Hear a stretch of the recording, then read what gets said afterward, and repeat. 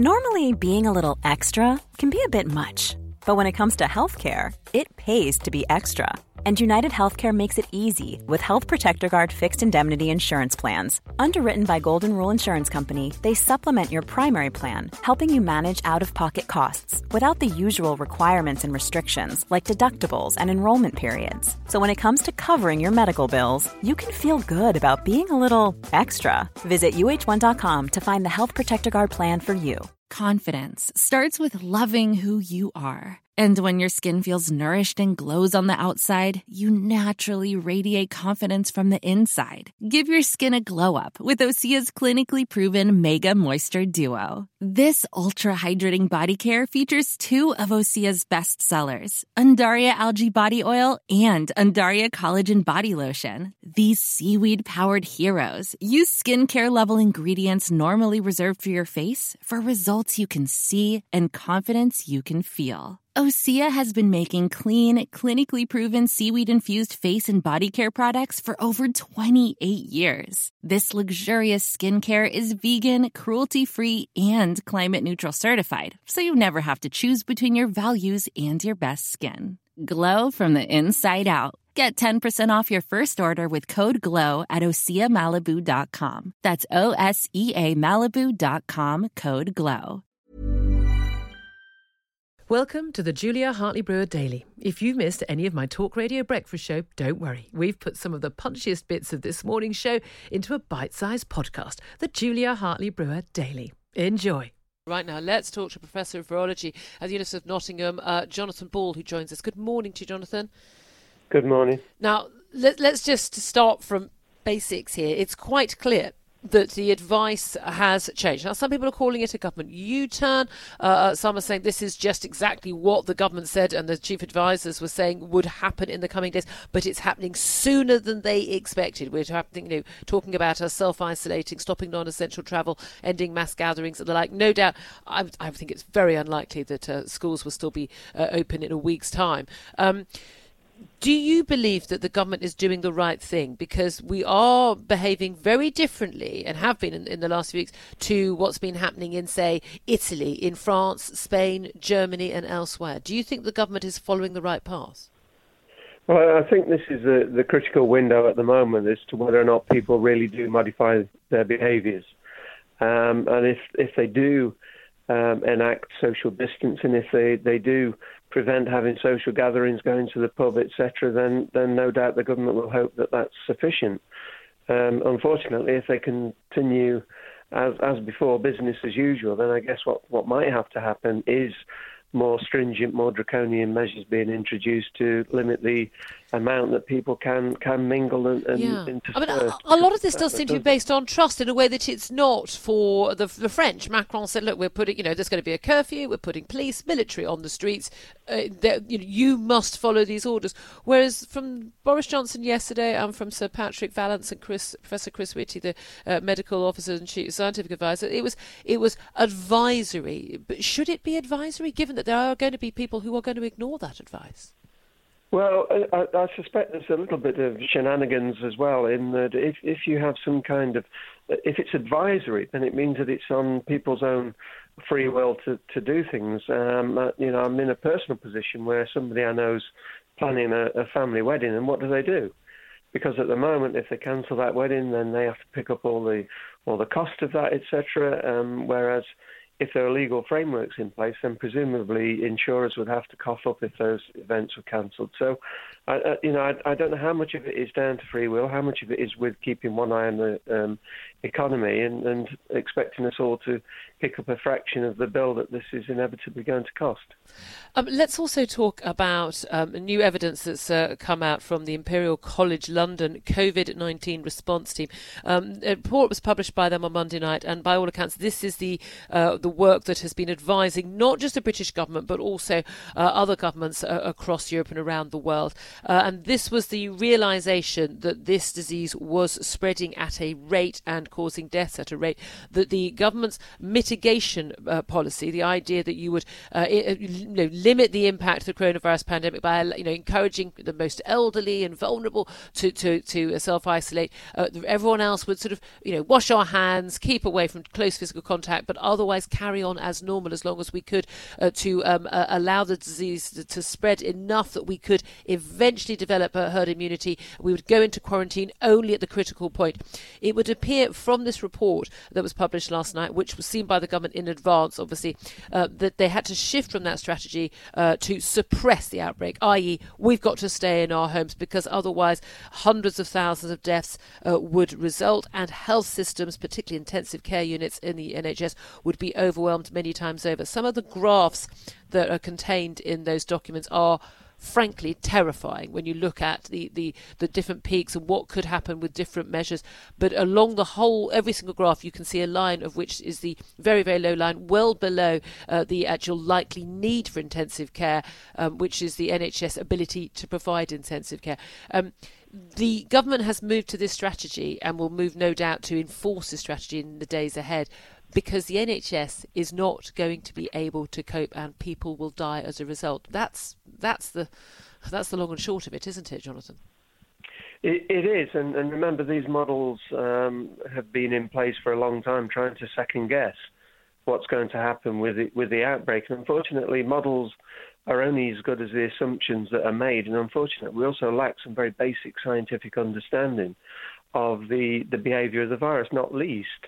There's been insufficient testing. We still haven't ramped up the capacity to test, because if you know exactly who's spreading virus, how often that's spread, then you can make these models more accurate. And I think they've been caught out a little bit. But in terms of the scenarios, undoubtedly our health service will struggle, because at one time, you remember, they were talking about let's try and get to this herd immunity mark, which is about 66% of the population infected. That's around 35 million people. And unfortunately, the toll or the pressure that would put on the NHS is around 330 people of requiring a critical care bed, or for every critical care bed that's available. If you spread that over 10 weeks, that's 33 people for every critical care bed. It's still incredible pressure that's going to be exerted. And bearing in mind, they don't need a critical care bed for a day. They need it for on average 2 or 3 weeks.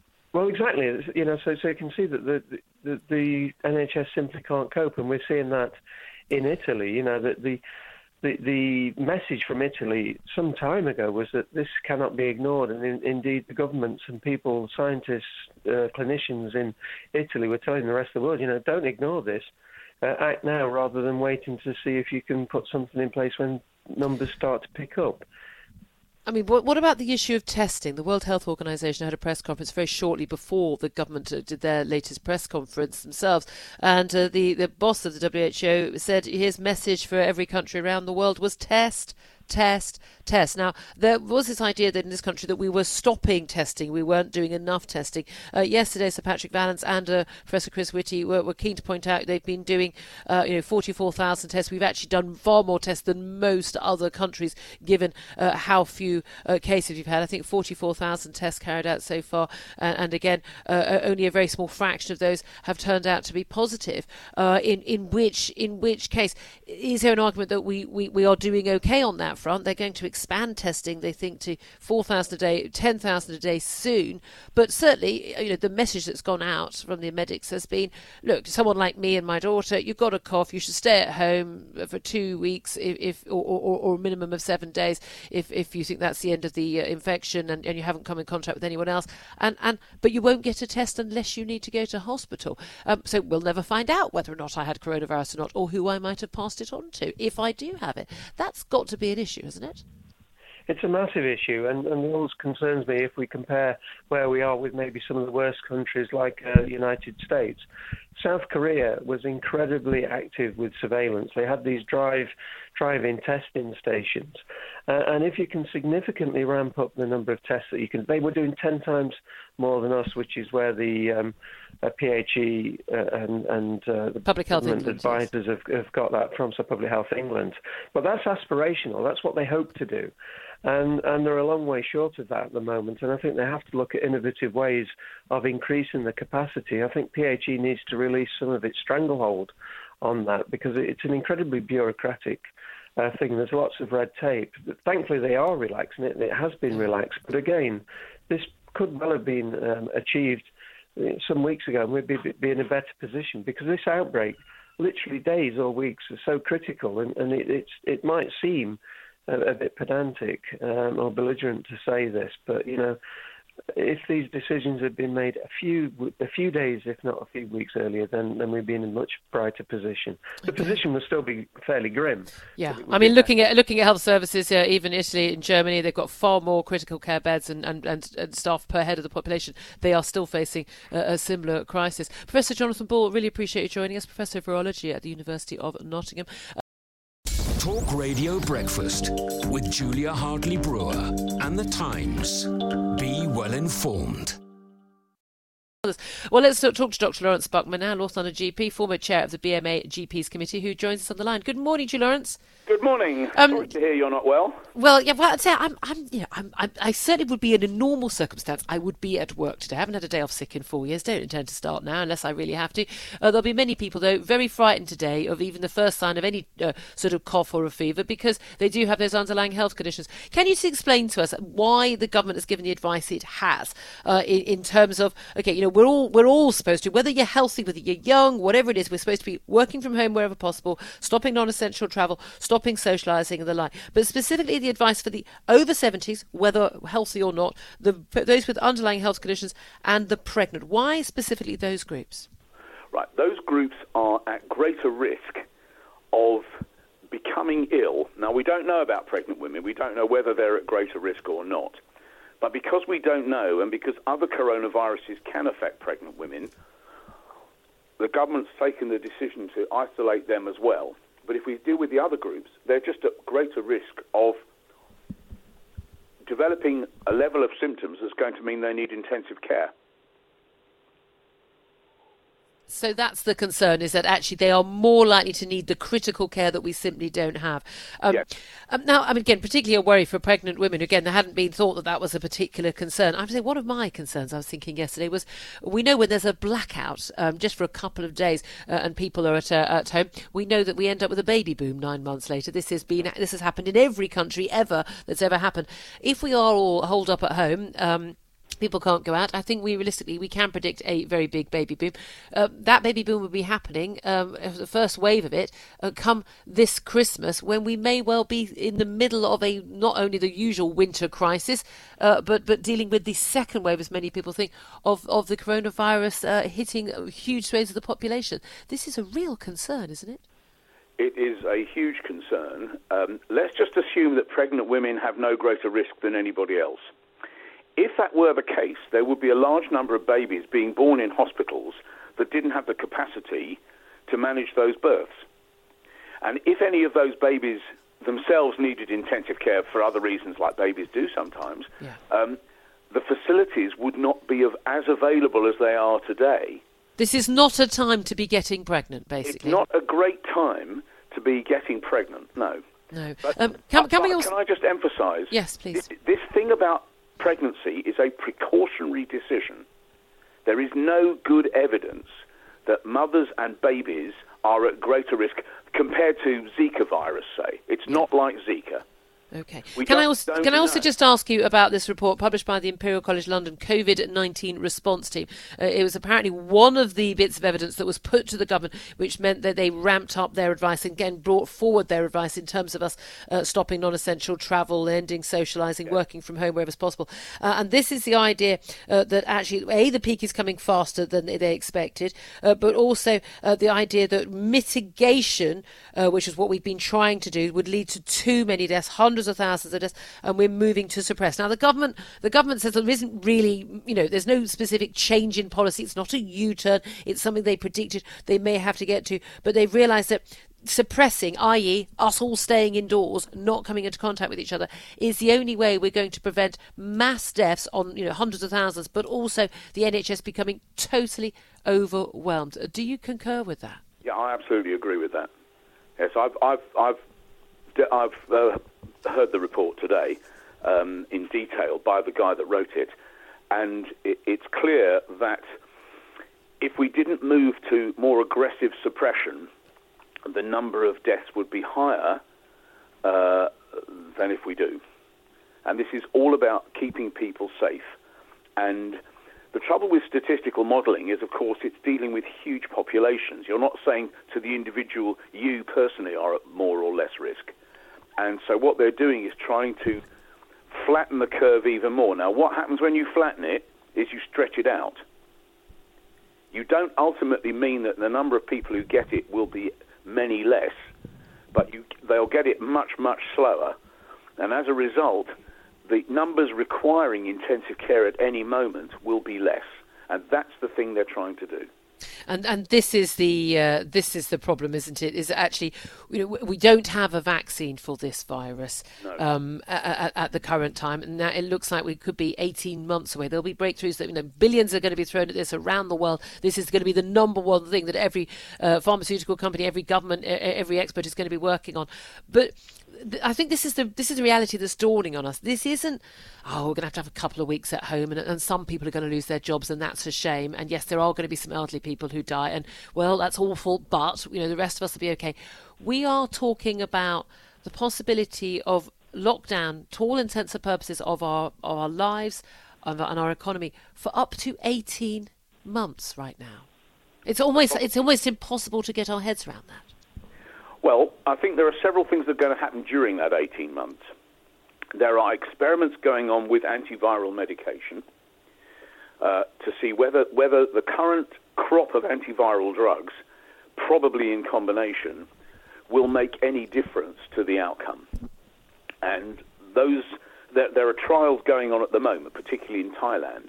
Now, they can't yield results that quickly, and they're not being safety tested yet, so we're a long way off those being available. And the other thing is that the Americans have now got an experimental vaccine, but of course they're only just starting to test that on human volunteers, let alone safety test it. And you have to safety test these things. You can't just go sticking these things in people. So we're probably looking, as you say, 18 months away is where some prospect of something happening is going to start.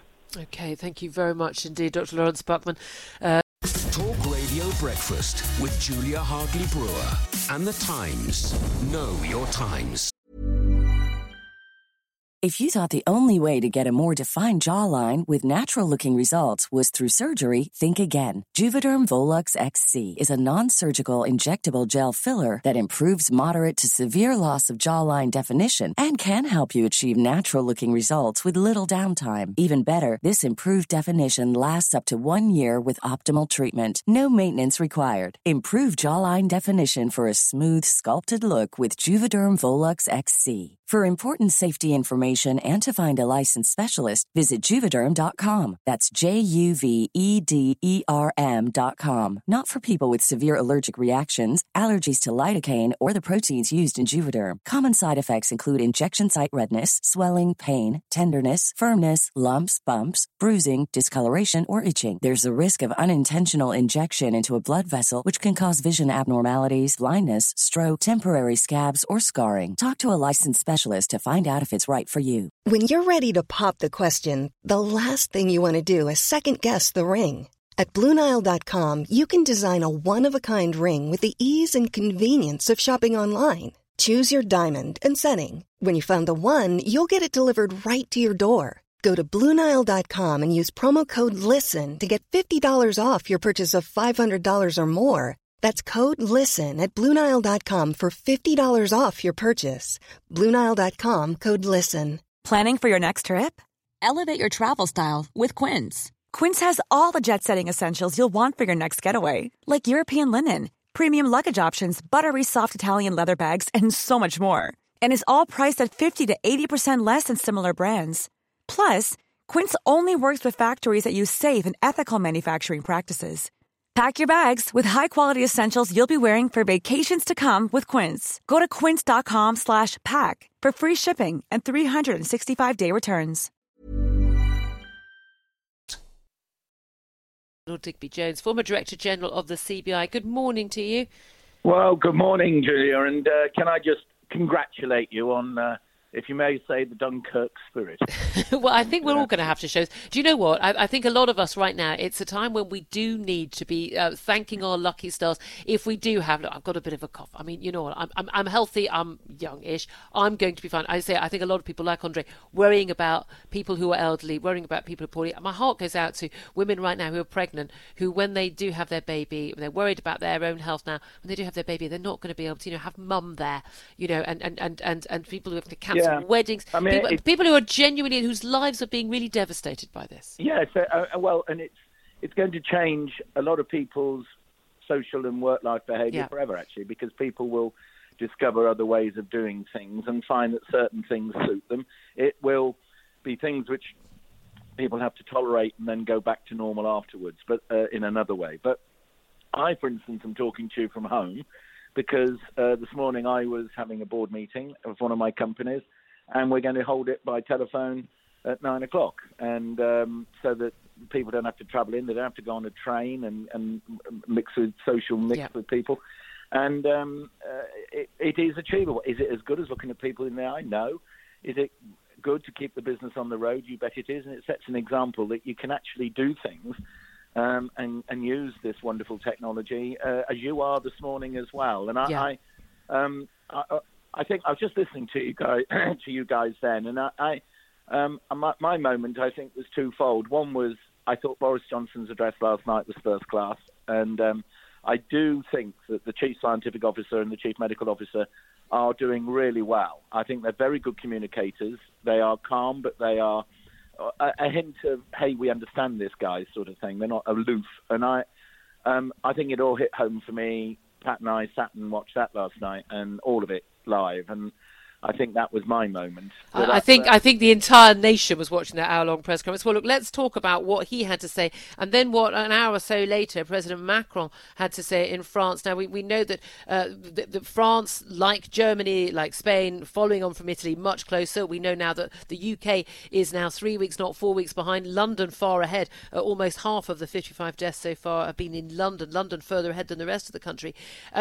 Macron went a lot further. We've seen him announcing measures, banning people from non-essential travel, military deployed to the streets, enforcing no mass, schools to close, no mass gatherings, no going to the bars, to the restaurants.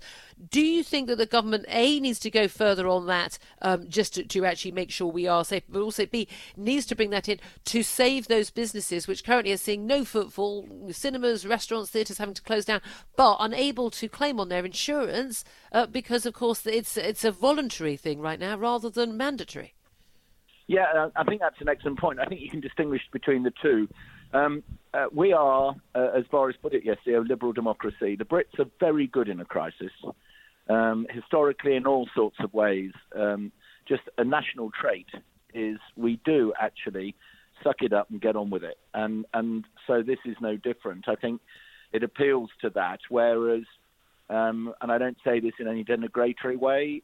People deal with their problems differently, but you will find that the French, the Spanish, the Italians deal with things differently and a lot more reaction behaviour. And I repeat, that is not an insult. That is just a different way they deal with it.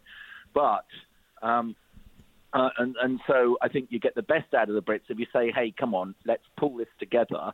You know this makes sense. Let's do it for each other rather than having it done to you. But realistically, there are going to be people who are ignoring it. There are still people planning on a night out in the pub on Friday night. Yeah, you will have people who ignore it, but not many. But the biggest reason, from a business point of view, is your point then about insurance, which is that you can't, if it's voluntary, it's a bit like, do you cancel a flight if you're an individual? If you choose to cancel it, you don't get your money back. If they cancel it on you, you do. And it's very similar with a business, is that For instance, saying don't go to pubs, but the pubs have to keep open, pay staff, and yet no one's in there. Whereas if somebody said, you can close, we are closing you, then you can not only claim on insurance, but you can lay off people and keep your business going.